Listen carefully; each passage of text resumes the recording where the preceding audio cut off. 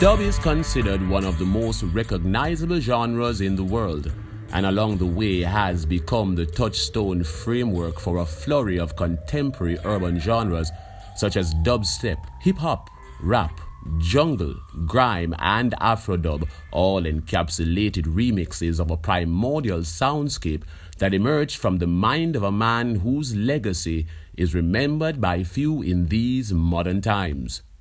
The king of the remix, the late, the great King Tubby.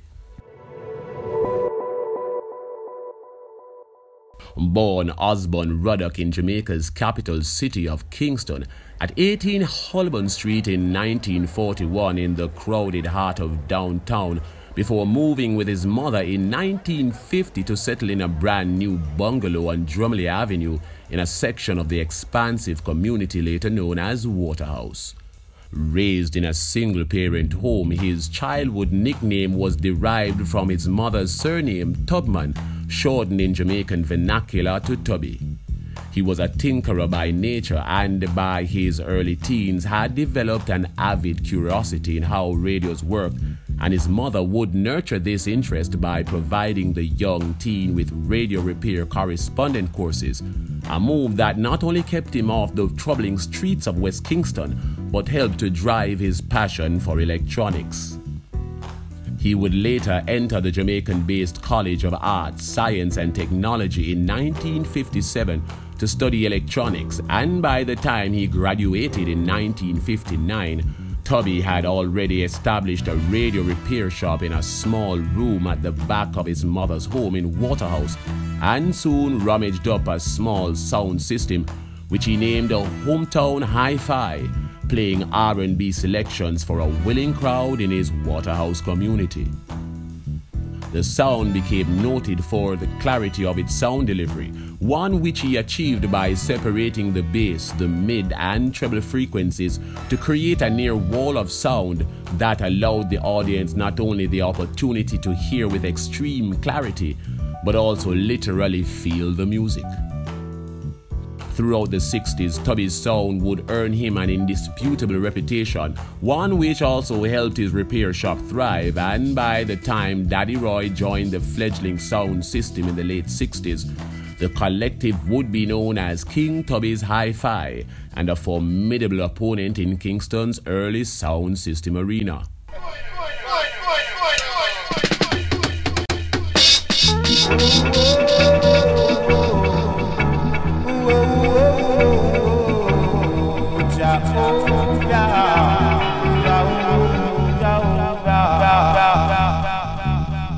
A consummate innovator, Tubby would build himself a working radio transmitter sometime in 1961.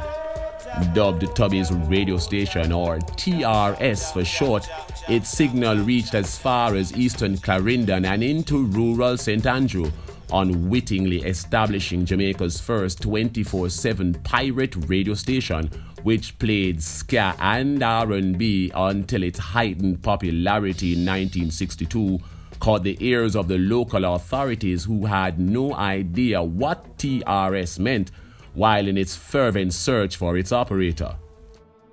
Tubby would quickly dismantle TRS and close his first chapter in Jamaican history as a local radio pioneer. His experience as an ace technician would catch the attention of legendary producer Duke Reid of Treasure Isle fame, who outsourced the maintenance of his studio equipment to Tubby, an intermittent interaction that would form the only real basis of their musical relationship.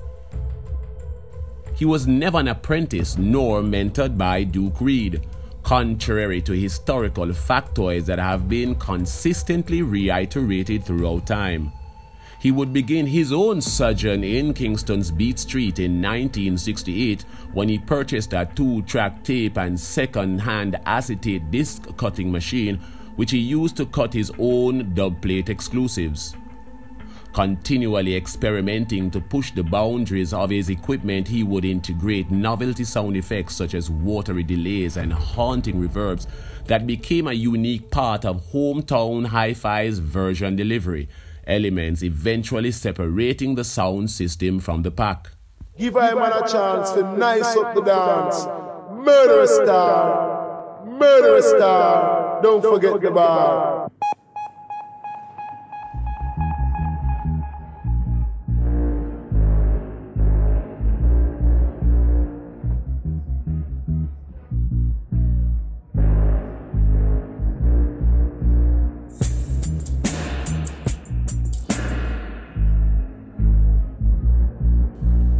After the general elections of 1967, Edward Seaga would become a minister of the incoming government and offload his musical interest in world records to Byron Lee in 1968, which he renamed Dynamic Sound.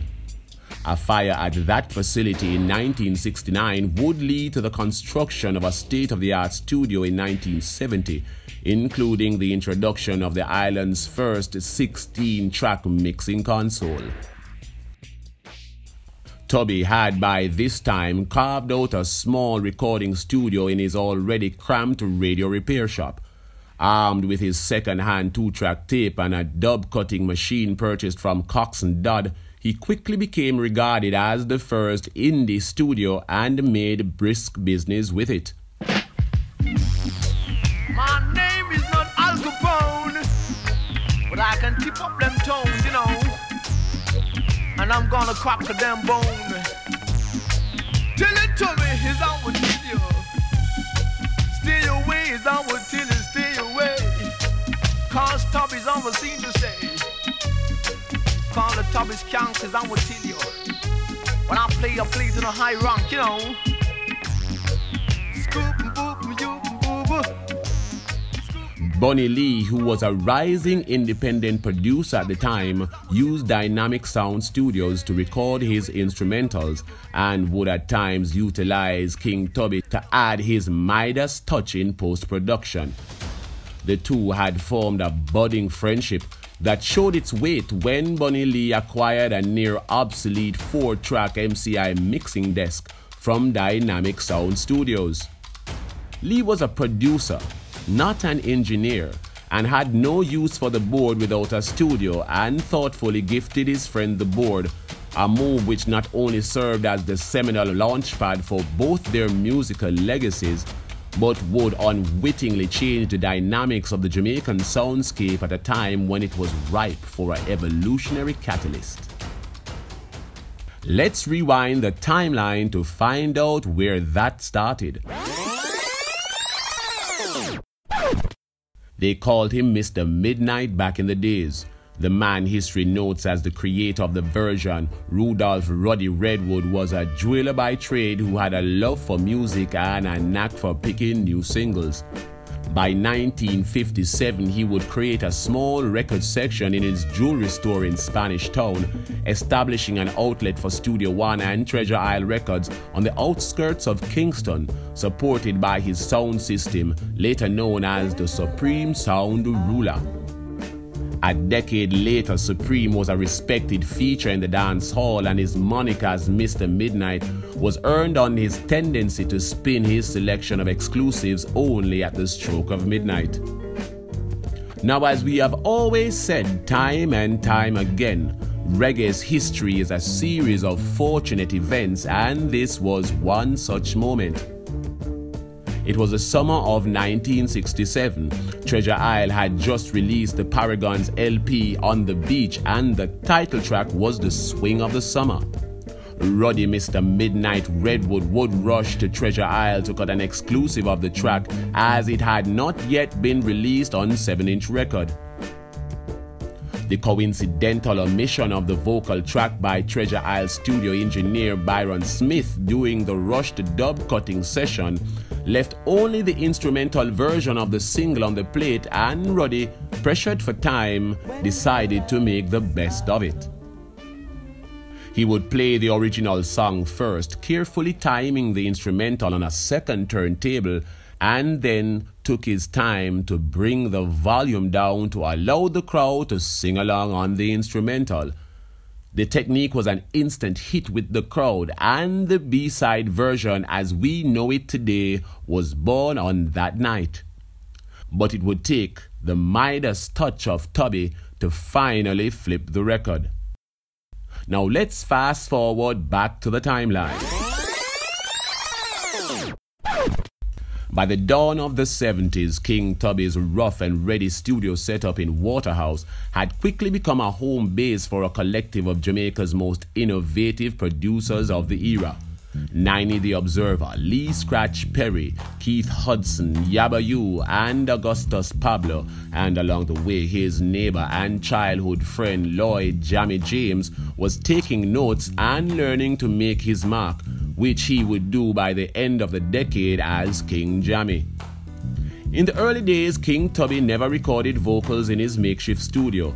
Always cognizant of sound quality and the pokiness of his outfit, he was more comfortable remixing instrumentals, to which he always applied an ever-evolving signature sound that revolutionized the B-side of a 7-inch vinyl record.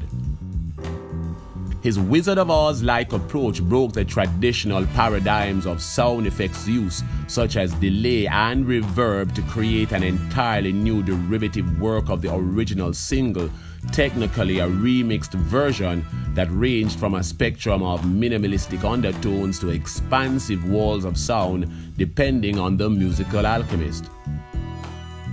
Though King Tubby's studio was too small for a full band, he was often prodded by his musical lab partner Bunny Lee to voice tracks over rhythms.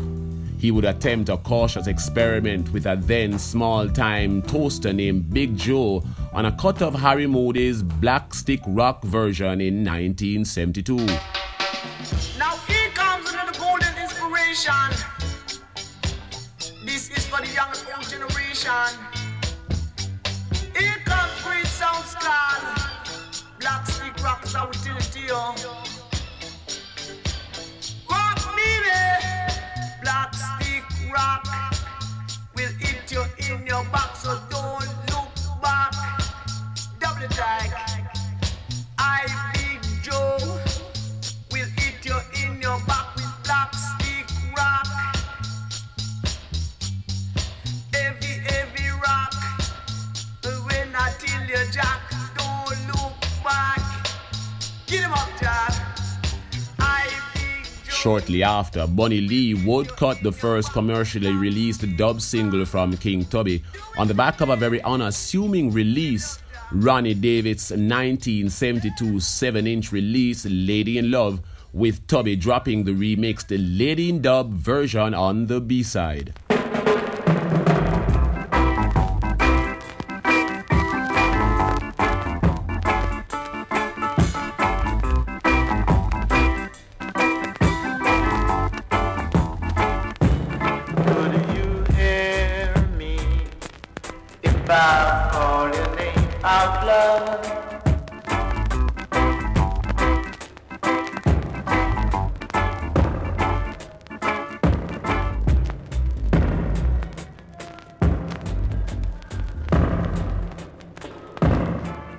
The single is marked as his first commercial dub release, as both he and Lee tested the waters of this new soundscape. He would follow up that very year with Glenn Brown's King Tubby at the Controls, a release noted as the first single to list a mixing engineer as a featured performer on a split sheet in global music history.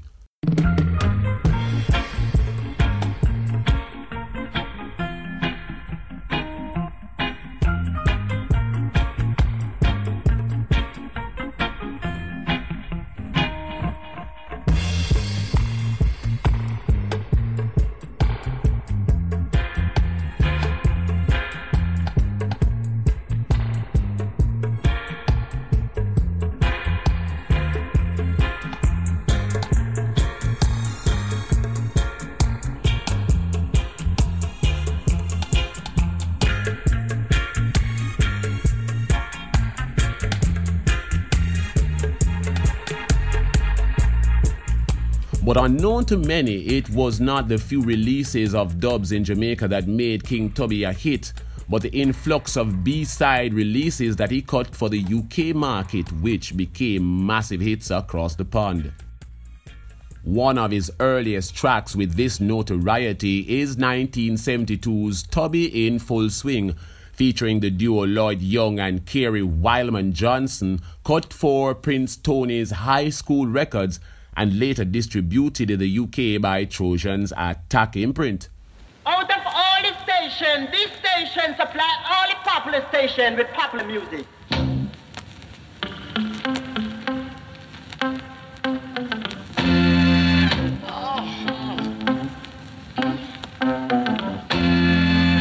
Hook yourself, you crazy little cat. You think it's this? Watch that.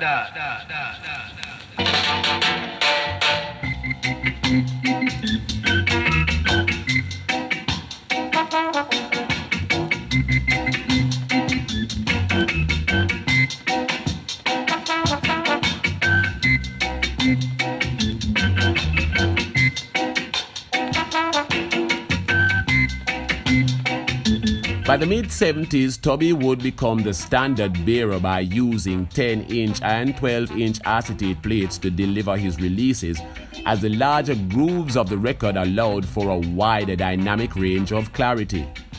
This technique heralded the era of the disco mix, with the A-side vocal track immediately followed by the B-side remixed version on the same side of the record. The technique would become the framework for the extended remix, rapidly influencing the post-production outputs of the punk, rock, disco, funk, and hip-hop arenas by the turn of the decade. The 1980s election would, however, change the face of Jamaica as we know it. Cousins became warring factions and empathy left the social construct. Waterhouse would become a political flashpoint and earn the ominous reputation that still stands as we speak. Nobody was spared from the political victimization of the times, and when the dust settled and Bob Marley was buried in 1981, the musical ecosystem had begun reflecting a darker undertone. Toasters had evolved from gimmicky side acts to lyrical weapons, but the social abstracts that influenced these incoming talents would set the stage for a different dimension of musical escapism, and in the process create the new echo chamber called the dance hall. King Jammy would return to Jamaica after a short sojourn in Canada to set up his own studio in Waterhouse, where he would reunite with his mentor on King Tubby's first ever studio collab release, Zambia, in 1976, the second record to ever be released on the now legendary Jammy's imprint. Who is the man that makes roots, rap, reggae? King Tubby. King Tubby is the name, King Tubby is the game. You got no one to play.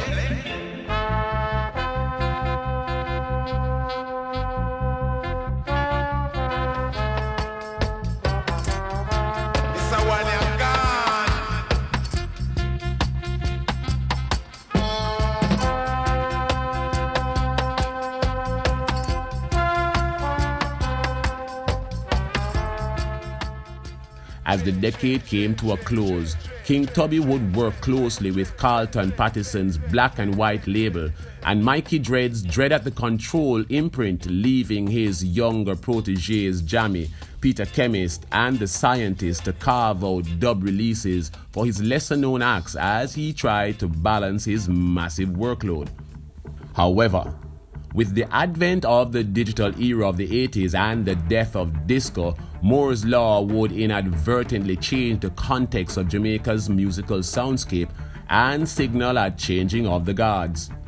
Like his mentor before him, King Jammy was not only an ace technician but also an innovative electronics engineer with a penchant for emerging digital technology.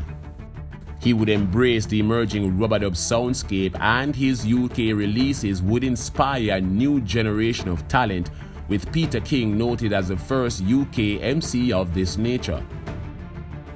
Jammy would find his own ground in 1985 with the release of Jamaica's first digital rhythm, the Slengteng, catapulting the man to the forefront of the burgeoning dancehall subgenre and signaled a heralding of new musical royalty, the indomitable King Jammy.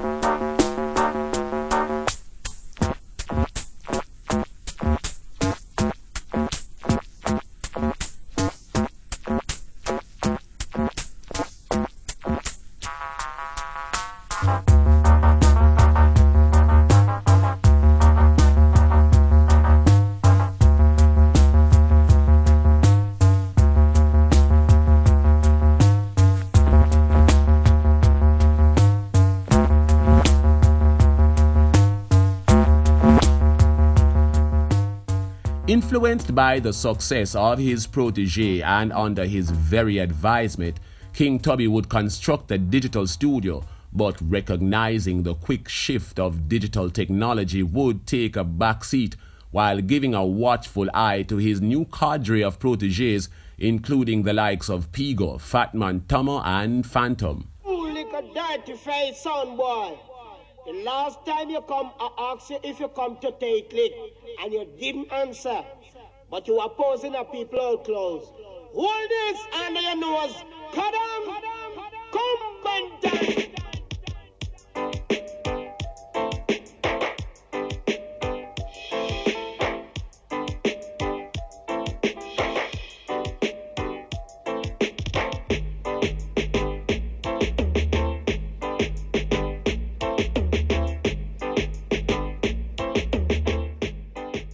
Dancehall by this time had evolved into its own soundscape, quickly overshadowing dub and leaving it into the hands of UK evangelists such as Guyanese-born Mad Professor, the Bajan-born Dennis Bovell, and Brit Adrian Sherwood.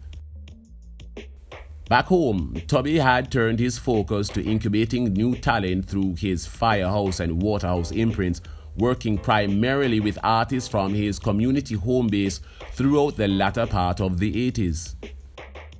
Artists such as Wayne Palmer, King Everald, Conroy Smith and Anthony Red Rose would carve out respectable hits for the King, but the truth is they were never as noteworthy as his digital successor, King Jammy. In 1989, just 8 days after his 48th birthday, King Tubby was gunned down in front of his Duhaney Park home, a relatively short drive from his Waterhouse studio. It is alleged that it occurred during a robbery attempt, as several personal items, including his personal firearm, were never recovered at the scene of the crime. The untimely passing of King Tubby to this very day is inconsolable, and though King Jammy maintained a formidable presence, he has never missed an opportunity to mourn and memorialize his predecessor. The creator of the remix and the penultimate king at the controls, the name King Tubby is barely whispered these days in the pantheons of music.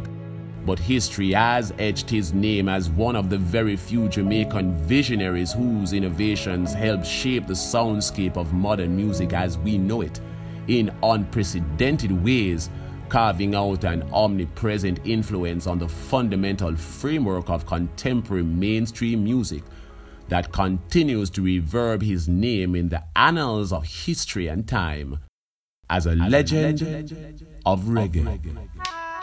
Ready.